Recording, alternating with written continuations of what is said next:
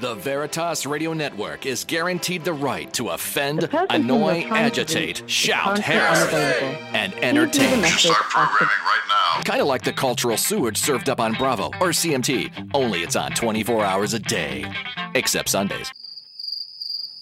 When the truth gets you angry and you throw your smartphone, remember, no one is forcing you to listen to the truth on the Veritas Radio Network. You can't handle the truth! You're doing that of your own free will. That's what makes this country great and any gay marriage pointless. That's offensive! So there isn't much you can do about it, Chowderhead. I'm trying to think, but nothing happens. Grab a book, take a vow, and conform your mind to reality.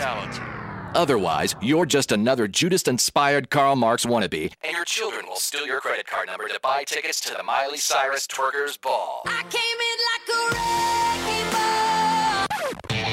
Are you ready? Let's get it on the Veritas Radio Network's Crusade.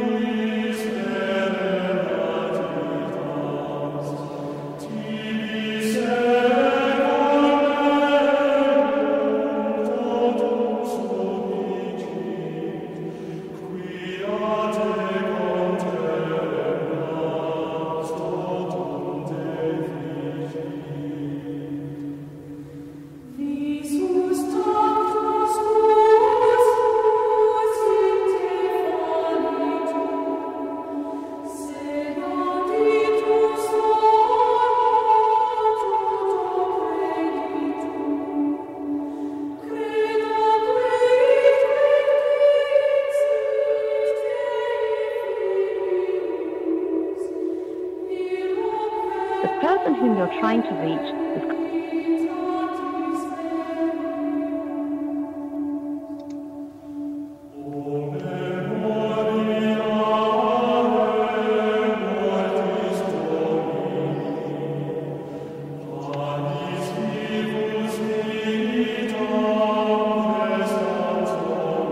Well, hello and good evening and welcome to the CRUSADE Channel, king-size truth from radio-size speakers.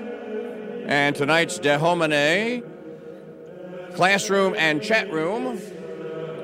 We are live. Tonight is Wednesday, the 3rd of May, 2017.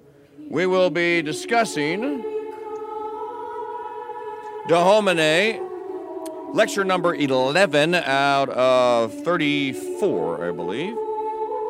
If you missed any of the previous 10 discussions, they are all on my website at Mike Church, MikeChurch.com.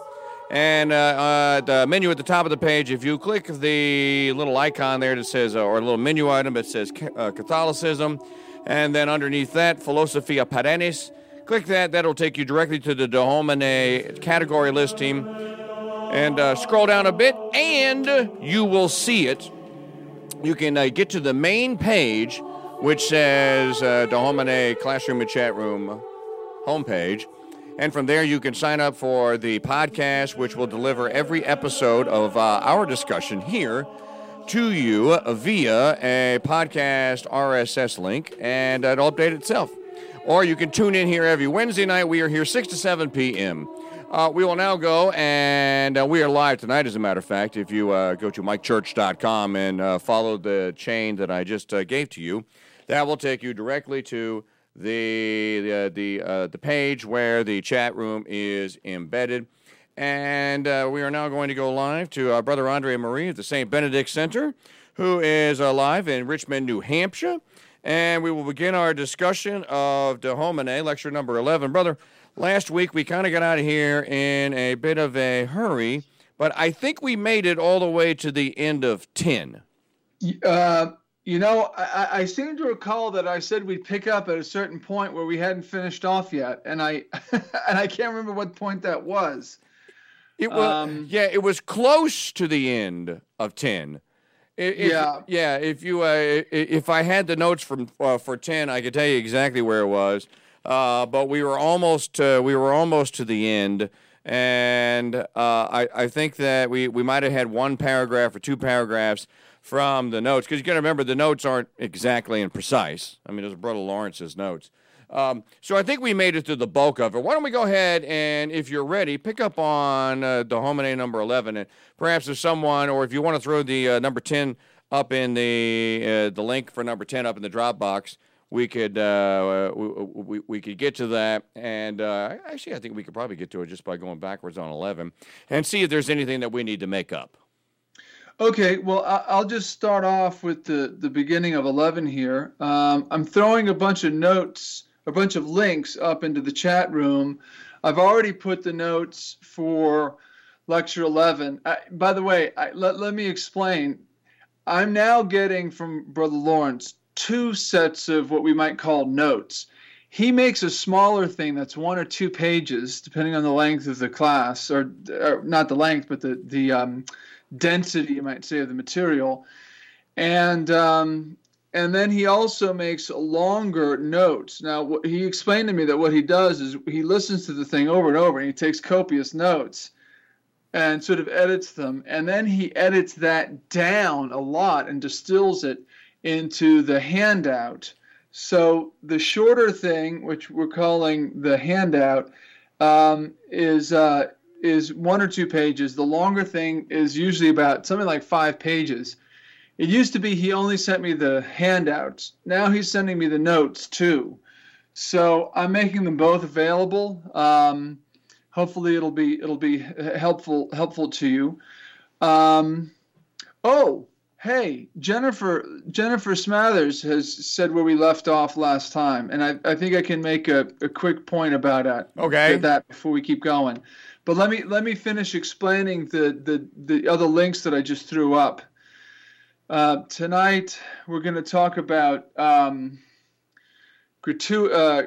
okay. I wonder if we should talk about peacemakers. Okay, why don't we do that now? Okay. We were talking about the Beatitudes last class, or last week. We were talking about the Beatitudes, and we were talking about the peacemakers. I think we left off on the peacemakers, and Saint Thomas. Now I'm going. I don't have any notes to go by here, so I'm flying on the seat of my tunic here. But Saint Thomas Aquinas makes the point that peacemakers are those who not only have peace within themselves, which, by the way, that's not easy. I mean, being quote unquote at peace is not a simple state of contentedness based upon sloth. I mean, the last person who is peaceful is the slothful man. True peace is the tranquility of order, the tranquillitas ordinis, as defined by St. Augustine, which means that the hierarchy which exists inside of us as individuals is properly ordered. So if the peace that we have in us is the tranquility of order, that means that our passions are ordered to reason, and our reason is ordered to grace and to God's law, both the natural law and the revealed law. And that's a tall order, as you can understand if you get a grasp of what all that means. So, but the peacemaker isn't just at peace himself. Over and above that, he has to have a very high degree of the gift of wisdom. St. Thomas, following St. Augustine, says that the gift of the Holy Ghost, which makes peacemakers, is the gift of wisdom. And that gift of wisdom is the highest of the gifts of the Holy Ghost, and it perfects the highest of the theological virtues, which is charity. So having charity perfected by a high degree of the gift of the Holy Ghost, known as wisdom, is what helps us to be peacemakers. Because a peacemaker is, I mean, it's not always easy to be a peacemaker. In fact, it usually isn't easy to be a peacemaker, because to be a peacemaker, you have to have not only have peace within yourself, but you have to be able to have the wisdom to take two people who are at variance with each other, who might be agitated and excited and to use a highfalutin term, Twitter-pated, and get them in a situation where you can bring peace about between them, and that is something which is truly heavenly to be able to do this. So remember that the Beatitudes are fruits of the Holy Ghost, but not every fruit of the Holy Ghost is a beatitude. The Beatitudes are even higher than that, and because of that, they are signs of real perfection. They're even anticipations in this life of the heavenly life. So I think, so if that's where we left off, I think we've then completed what we were going to be talking about last week, and we can go on to what we're talking about this week. So tonight, Brother Francis, now it's a hard lecture to cover because I've been avoiding getting into his material on the Psalms because I want to keep I want to keep what we're doing here as much as possible on De Homine. Brother Francis has let the course evolve slightly since he started it, and he's bringing in more and more of the Psalms. Now, next week, he's going to spend way more time, not on the Psalms, but back on the subject of De Homine. So there's a little bit of alteration there. But in order for me to, because in this lecture 11, Brother spent so much time on the Psalms and so little relatively on the other subject, I'm going to have to supplement some of the material a little bit. So let me explain, first of all, why is it that Brother would even talk about this subject of the charismata in a course on De Homine? Okay. Because when we're talking about De Homine, we're talking about, man's nature. We're talking about man's powers. We're talking about man's habits. And we're talking about man's acts, okay? Now, last week, I made it quite clear that we had crossed the Rubicon and we had gone over outside of the realm of mere nature, and we were definitely talking about the supernatural. I mean, we had gone from mere natural anthropology into a very clear study of theology. I mean, there's just I'm not going to even try to whitewash that or make it appear like it's something other than what it is. To coin a phrase, brother, that elephant has already sailed. Yeah, there you go. Is it like a Dumbo reference? No, anyway. No. I remember Hannibal and the elephants, even though it's not Hannibal. I get it. Okay. I see what you're doing. I was just being silly with the Dumbo thing.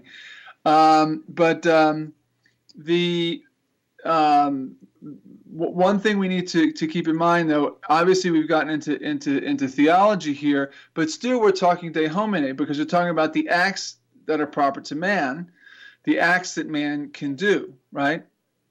So when we study man from the point of view of grace, we've talked about sanctifying grace a bit. We've talked mostly about the virtues, the theological virtues, the moral virtues, and we've talked about. Then he went into the gifts of the Holy Ghost and the fruits of the Holy Ghost, the Beatitudes. Well, now we're in another realm that's related to this, and we can. I'll give a distinction that Brother Francis did not give. We're talking about a subject called gratuitous grace. Now, he used the word, he did use the words, gratiae, gratis, date. Now, that's in the plural. The singular is gratia, gratis, data. And that means grace freely given.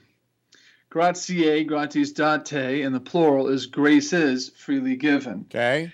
And somebody who has a general idea of what grace is going to say, well, wait a minute, that's a redundancy because grace is a free gift. It's a free, unmerited gift. And I will say you're correct. That is sort of the core concept of what grace is. But the redundancy is deliberate because there are two correlative terms in scholastic theology, and I'm going to type these out. There's gratia. Actually, Jennifer Smathers has spelled the first one correctly. Gratia gratis data. So I won't bother to do that. Then there's gratia gratum faciens. He's consulting his Latin dictionary.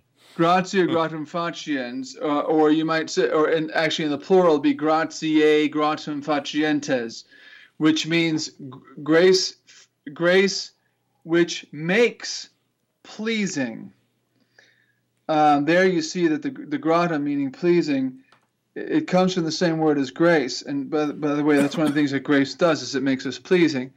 So the distinction between those two things, the distinction between gratia gratis data and gratia gratum faciens, is very important. So let me say that everything that we have in us by way of habits, which is in the supernatural order. So if we're talking about sanctifying grace, which is also called justification, righteousness, holiness, it's all the same thing. That is in the realm of gratia gratum faciens. That's grace that makes us pleasing. In other words, it makes us pleasing to God. So when your soul is in the state of sanctifying grace, when you have faith, hope, and charity, when you have the supernaturally infused moral virtues, or especially the cardinal virtues, those things make you pleasing to God. It makes you pleasing to God by putting you into a state that's objectively pleasing to God, and by helping you to perform acts that are pleasing to God. That is what grace does. It's one of the effects of grace, is to make us pleasing to God. So gratia gratum faciens is grace that's inside of you to make you holy. It benefits you. What Brother Francis spent the whole time tonight, where he was talking about the De Homine material, is the correlative term, the other side of the comparison. He was talking about gratiae gratis date, grace is freely given. And what does that mean? Well, it comes from our Lord telling the apostles, freely you have received, now freely give. That's the origin of the expression in Latin. The graces freely given are not primarily for the sanctification of the individual who has them. They are primarily for the sanctification of others. That's the distinction. That's the major distinction. And we obviously won't be able to get into the subject very, very deeply, but because this is going to be the only time we're going to be talking about it is tonight. But note that I said the distinction is that gratia gratum faciens is primarily for the sanctification of the individual that has it, whereas gratia gratis data is primarily for the sanctification of others. There is a slight degree of overlapping, so that a person who is holy can, by virtue of that, make a good example and affect others positively. And the person who is the recipient of the graces freely given, the gratia gratis data, can, if he cooperates with it, benefit from it himself. But that's not the primary purpose of it. So what is the gratia gratis data? What are we talking about there? One definition of it is, one translation of it, by the way, is gratuitous grace. And in order not to throw people off who are new to the whole, winging around Latin terms thing, I think I should just stick to speaking of gratuitous grace now. So gratuitous grace, as distinguished from sanctifying grace. Sanctifying grace makes you holy. Gratuitous grace is for the purpose of helping to make other people holy. So let's go to the definition of gratuitous grace that I linked to from the chat room there, okay. And we'll find it on CatholicCulture.org. This is a dictionary of Father John Hardin.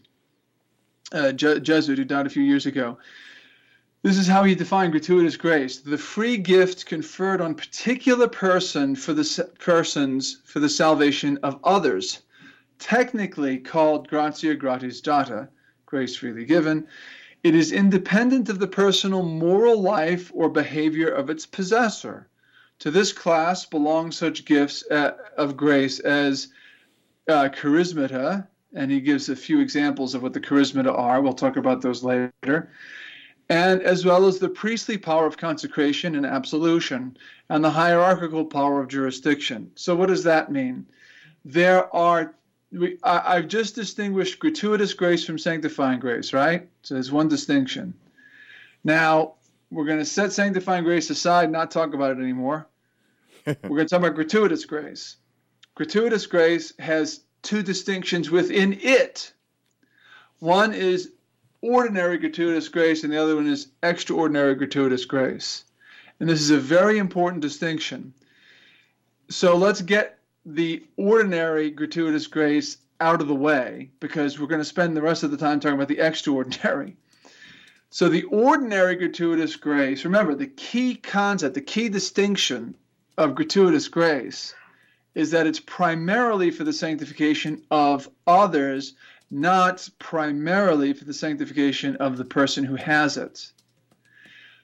The ordinary one, meaning one that is going to be exercised in some ordinary fashion, not something that's going to be sort of every once in a while, the Spirit blowing where he will kind of thing, but something that's clear, that's reliable, that's going to be a known quantity, a measurable sort of thing, and a dependable sort of thing, is the ordinary graces, and these are like priestly ordination.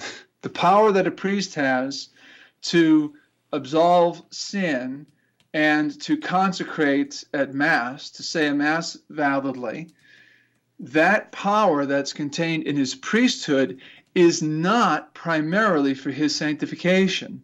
It is a gratuitous grace. It's not whether or not that priest is holy. I mean, God forbid he be in a state of mortal sin, but if he's not in the state of grace, he can still validly say Mass. Of course, it's a sacrilege, but that's another question. He can still say Mass. He can still forgive sins. He can still perform other priestly functions. And note that his saying Mass, his giving communion to people, his ability to absolve in the confessional is for the sanctification of others. It restores them to sanctifying grace or increases in them sanctifying grace. That sacramental power that he has is for the sanctification of others. It's a perfect example of a gratuitous grace. The bishop's ability to ordain priests and to consecrate other bishops is an added thing. As far as jurisdiction goes, the Pope's universal jurisdiction in the Church, the Pope's charism of infallibility is not primarily to sanctify the Pope, it's to sanctify others. Because when he's teaching divine truth, it is not for his sanctification, it is for the sanctification of others. And that there we have an ordinary gratuitous grace. Hopefully, we're all clear on what ordinary gratuitous grace means. What does ordinary gratuitous grace mean, brother? An ordinary gratuitous grace is a grace freely given for the sanctification primarily of others, not for the sanctification of the recipients. Got it. Now, it's ordinary, meaning that there's a measurable quantity to it. That's a bad comparison. It's exercised regularly, with frequency, reliably, in a very known way.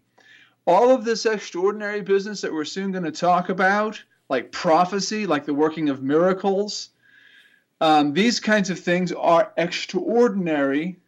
They're called charismata, and they don't operate in that same kind of, you might say, clockwork reliability, because every time a priest says the words of consecration with, bread from wheat and wine from grapes, he's validly confecting Mass.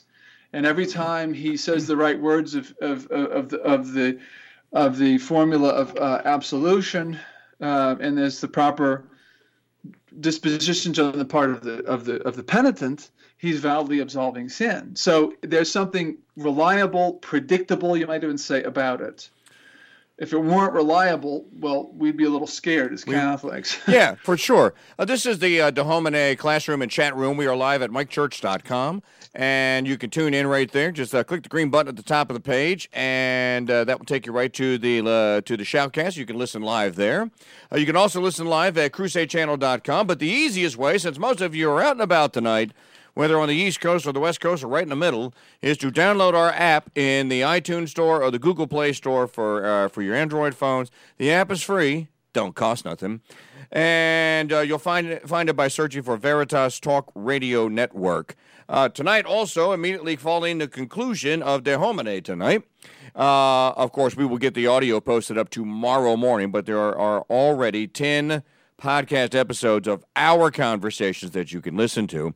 Following the broadcast tonight, which is live, we will have the very latest episode. We will be regaled with the very latest episode. Brother André Marie's Reconquest, and I heard Christopher in there tinkering with it today. So I know that Sister Maria Filomena is your special guest tonight, and I can't wait to hear it. Great. Yes, she is. This one's called, it's episode 74, and it's called The Holy Angels. And as you say, Sister Maria Filomena is the guest. We had a wonderful conversation about angels, and it's going to answer that ancient time-honored question that's been teasing brilliant minds for centuries: how many angels can dance on the head of a pin? So. And also, there's also another trivial matter in there in this episode of Reconquest tonight. And since I did hear it being mixed and put together, I can tell you that I'm not sure that this is the first time it's happened, but I am quoted tonight in absentia. See if you can identify the Mike Church Show quote. Call me tomorrow morning on the CRUSADE Channel, during my show, and I will be happy to award you a very free, don't cost nothing, Charms blow pop. There you go.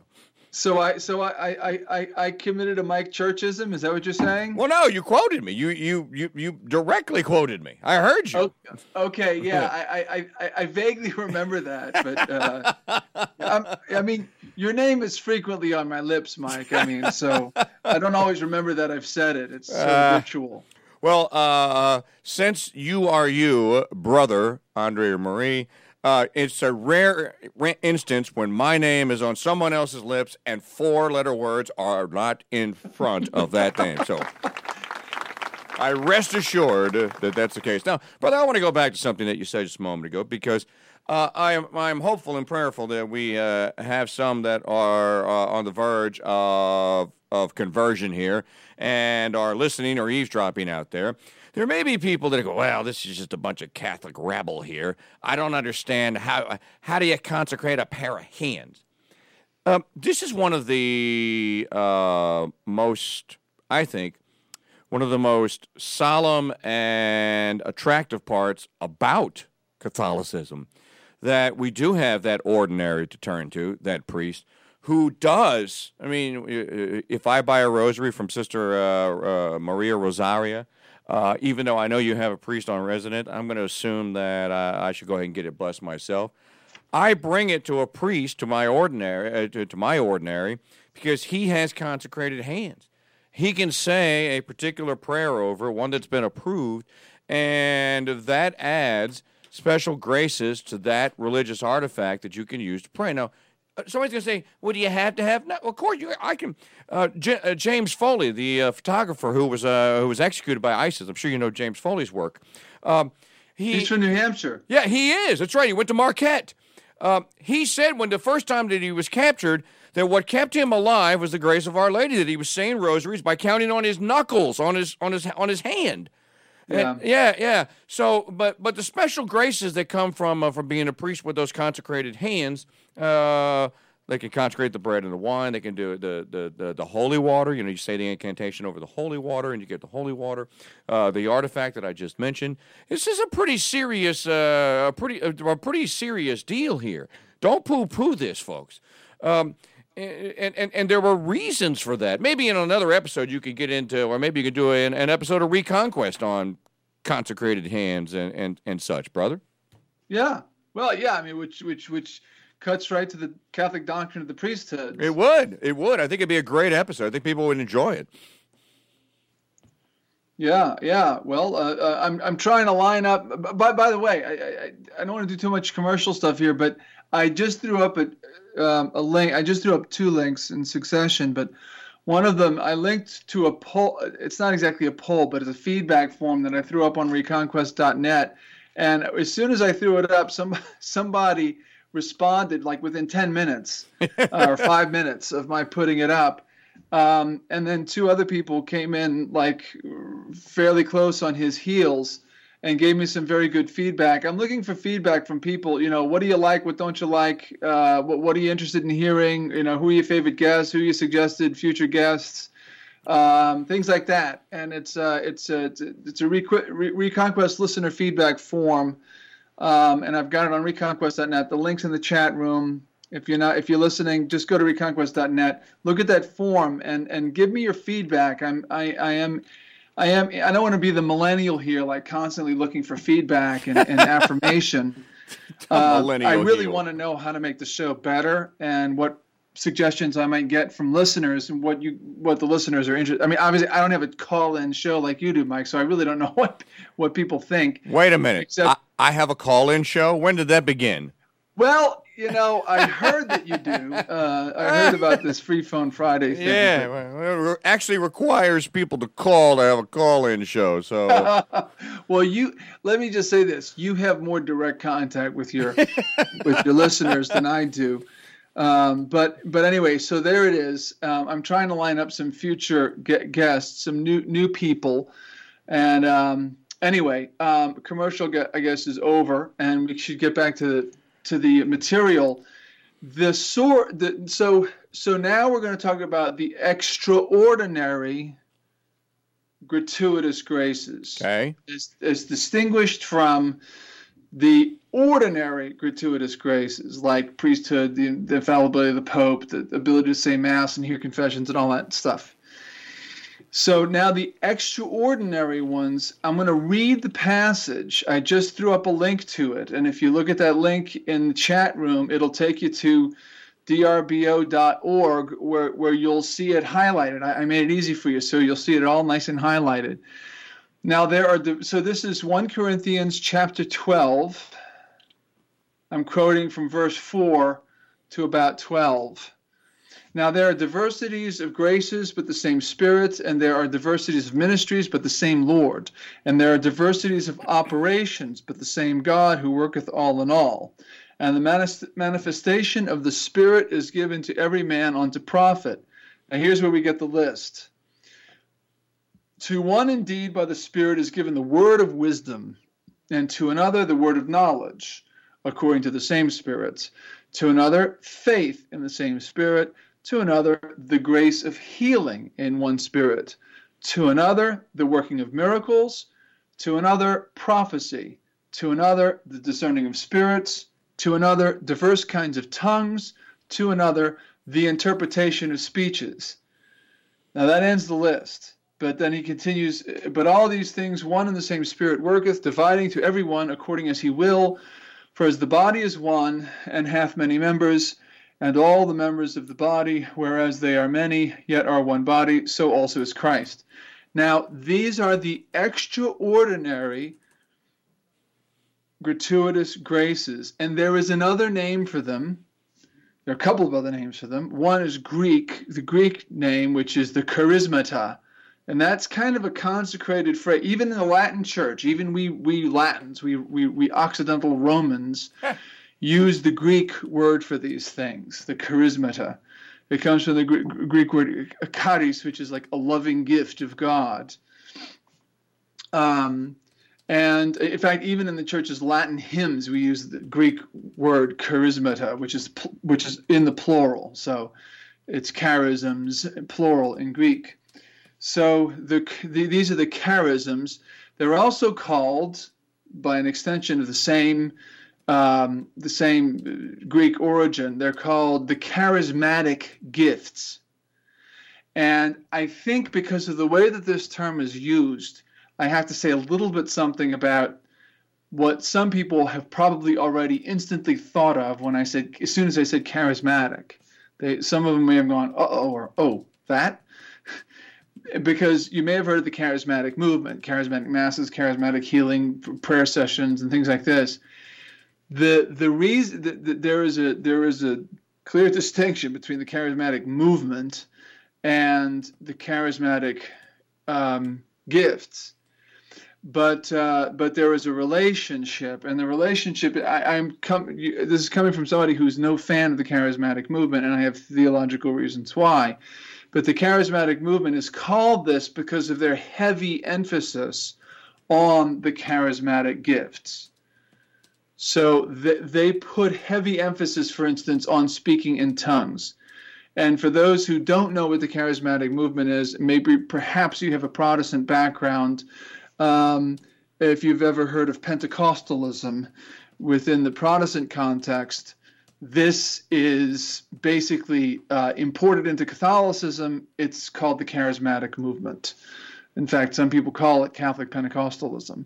But it's basically, in fact, it was directly born out of Pentecostalism. Some Catholics hooked up with Protestant Pentecostals at Duquesne University, and they had the so-called, they called the Duquesne blessing. And from there, at that point, in the 1960s, the charismatic movement was born, and it spread from the United States all over the world. So it's called that because of their heavy emphasis on these particular gifts, especially I guess it's most manifested in speaking in tongues.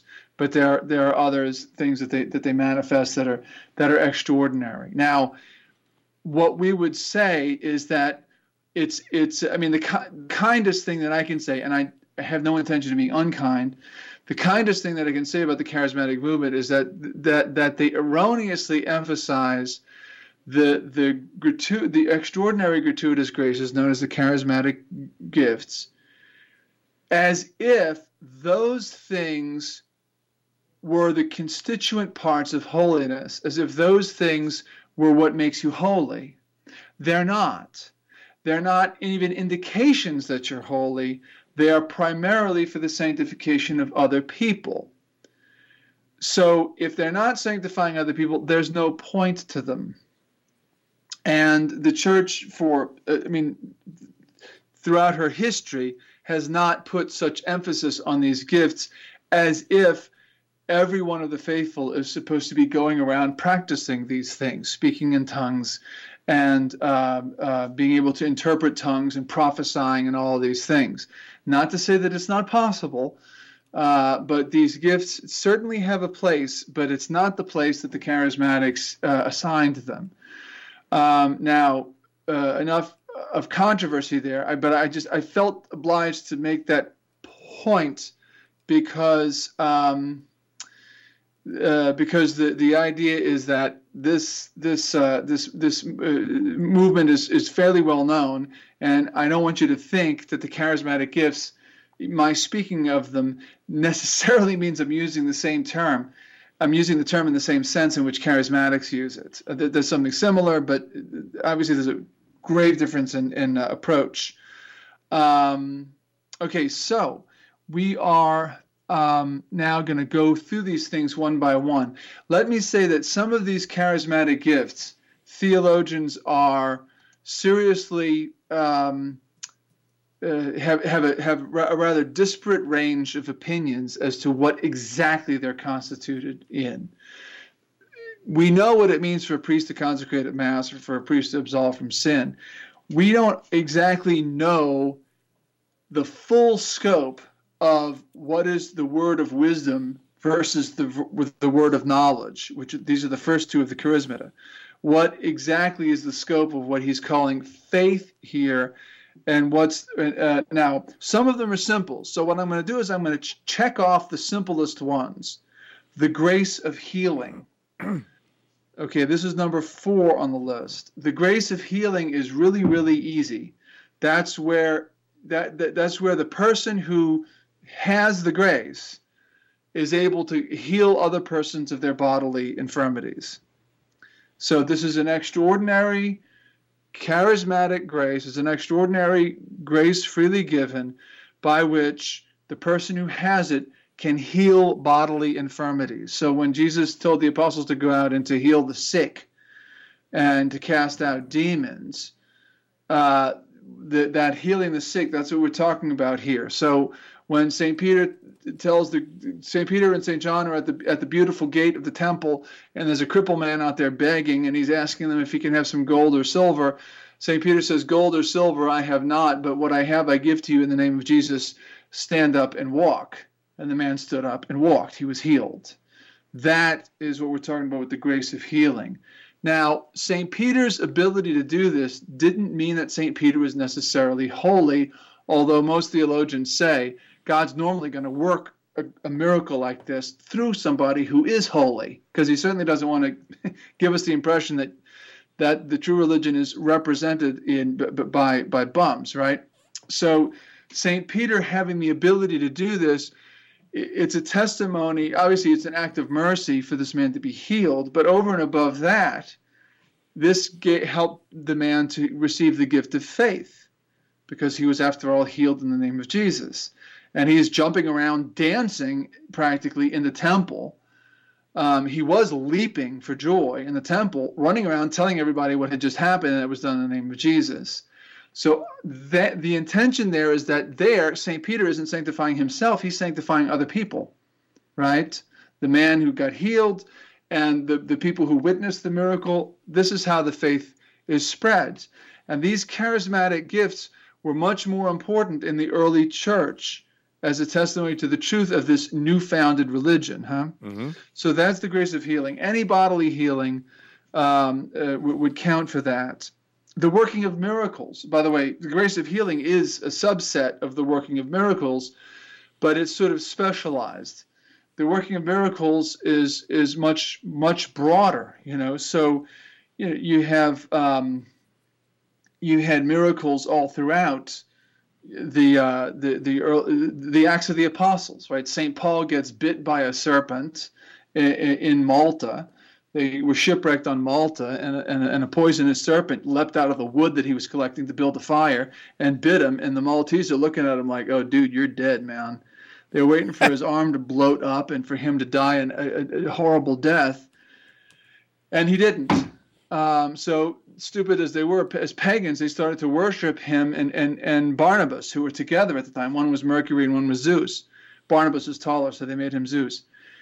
And St. Paul started to preach to them and say, no, don't do this. We're just men. But we did this, and this miracle happened in the name of Christ. So that's the conversion of Malta. And by the way, the Maltese are very aware that St. Paul is their apostle. So you had miracles like this all throughout the early church. People being healed, people being, all sorts of miracles happening in order to testify to the truth of the religion. In other words, those miracles are a sign to the truth of the religion, and it sanctifies those who see it because it helps them to get the grace of faith. So that's a pretty straightforward one, too. The gift of prophecy as well is fairly straightforward. It's going to have different manifestations, but most often what the gift of prophecy is going to be involved with is the ability of the person who has it to foretell future contingent events that he would have absolutely no zero zip nada way of knowing by any natural means. So you see this in the early church, in the Acts of the Apostles. There were various people who were called prophets and who prophesied, for instance, that there was going to be a big famine. It was prophesied and it came to pass. This is recorded in the Acts of the Apostles.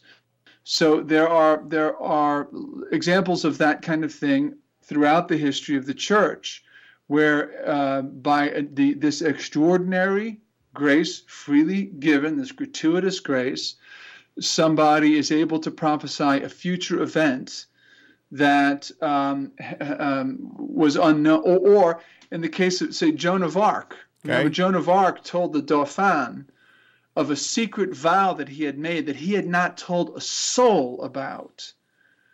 And when St. Joan of Arc told him that she knew about the vow that he had made and told him what it was, and she insisted on speaking to him in private, he was amazed, and he therefore knew that this woman was from God, because she was a prophetess.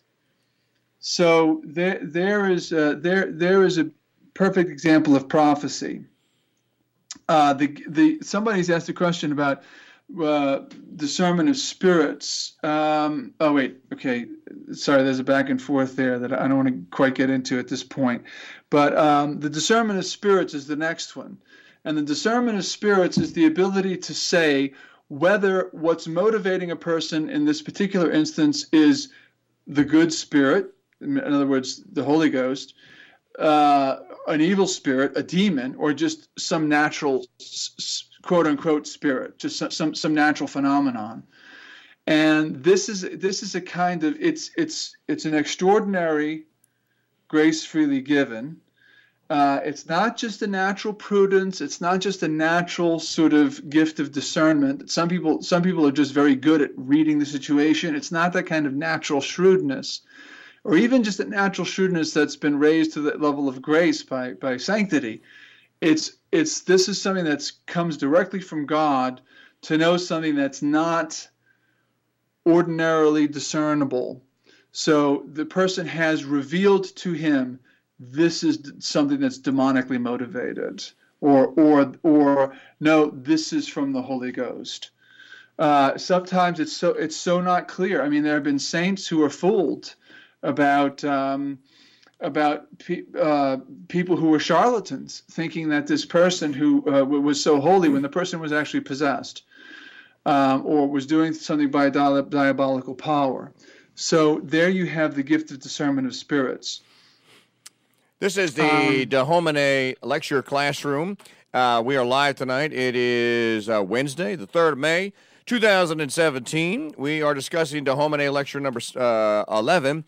If you missed the previous 10 discussions, you can find them all free of charge. Don't cost nothing.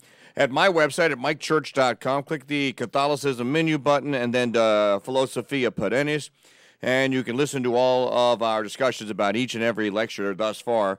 Today's will be posted sometime tomorrow. If you'd like to actually take the course, well then mouse on over to Catholicism.org, and you'll find the course there as an MP3 download or as CDs, if you prefer the CDs. If you send Brother an email, he's hiding in plain sight. He's BAM, B-A-M, at Catholicism.org. Tell him you heard about the Homine or Philosophia Perennis on the Crusade Channel, and Brother will get you a discount coupon code to save you a couple shekels there on the purchase of the download. And we encourage all of you to, especially if you are the if you are the inquisitive type and you think you know everything, then you most certainly need some Philosophia Perennis, because trust me, if you haven't taken Philosophia Perennis, you don't know everything. We are here every Wednesday night at 6, and you can listen to a rebroadcast of Brother's Show, Reconquest, Monday, Tuesday, Thursday, and Friday from 6 to 8 p.m. right here on the Crusade Channel. Of course, if you become a member of our little endeavor at CrusadeChannel.com, become a Founders Pass member, you can download each and every one of Brother André Marie's episodes of Reconquest, and, of course, all the other shows that we keep behind the membership wall there, including the Mike Church Show, which goes all the way back to November the 15th November the 11th of 2015. It's all on our site at CrusadeChannel.com. Please tell a friend about our weekly lectures here. They're free, and you can also pop in the chat room anytime you like and ask your questions if you have any questions. Brother? Okay, great. So we're at Speaking with Tongues right now. And don't worry, I'm not going to give a sample of it. Please don't. Speaking with tongues is a controversial subject in modern times, only really because of the charismatic movement. But I can also say that even if you go, but actually, wait, it's a controversial subject really because of the charismatic movement. That's not to say that there weren't various opinions on it in times past. I will tell you what is the common opinion as to what most often is the manifestation of speaking in tongues. And even this has some variety within it. But the prime example of speaking with tongues is found in that first outpouring of the Holy Spirit, which is Pentecost Day, which is related in chapter 2 of the Acts of the Apostles. And in that chapter, we get the story of Pentecost, which we're going to celebrate a few weeks from now, the Feast of Pentecost. We're going to have Pentecost Sunday coming our way soon. And Pentecost Sunday is the celebration of the anniversary of that first coming down of the Holy Ghost. And at that point, the apostles, who were all Galileans, were in Jerusalem. And there were many, many people because the Feast of Pentecost, like the Pasch or Passover, Pesach, I guess is the Hebrew word, and the Feast of Tabernacles was one of the 3 Jewish feasts of presentation, meaning that all bar mitzvahed men had to present themselves at the temple in Jerusalem to fulfill their obligations as Jewish men. Now, the women that went were going out of piety. They didn't have an obligation. It was the Jewish men who were bar mitzvahed, which literally means sons of the law. As now sons of the law, they were obliged to present themselves at the temple for those 3 festivals, those 3 particular festivals of the Feast of Tabernacles, or is it the Feast of Dedication? No, Feast of Tabernacles, Feast of Pentecost, Feast of Passover. Passover, of course, Pentecost is 50 days from Passover. That's what the word means. And because you had all of these Jews in Jerusalem at the time for the feast, there was a huge crowd. But there was more than that. There was more than just the Jews that were there for the feast. There were the proselytes as well. And what's a proselyte? This is a non-Jew, an ethnic non-Jew who takes upon himself either all or part of the observance of the Jewish law. Either he becomes a proselyte of the gate, which is a person who just adopts the Noahide laws and that's it, and a few other customs, or he becomes a full-fledged Jew and he adopts circumcision, follows all the kosher laws, and lives just like all the Jews do, and is no longer considered a Gentile. So you had those guys too in Rome, lots of them.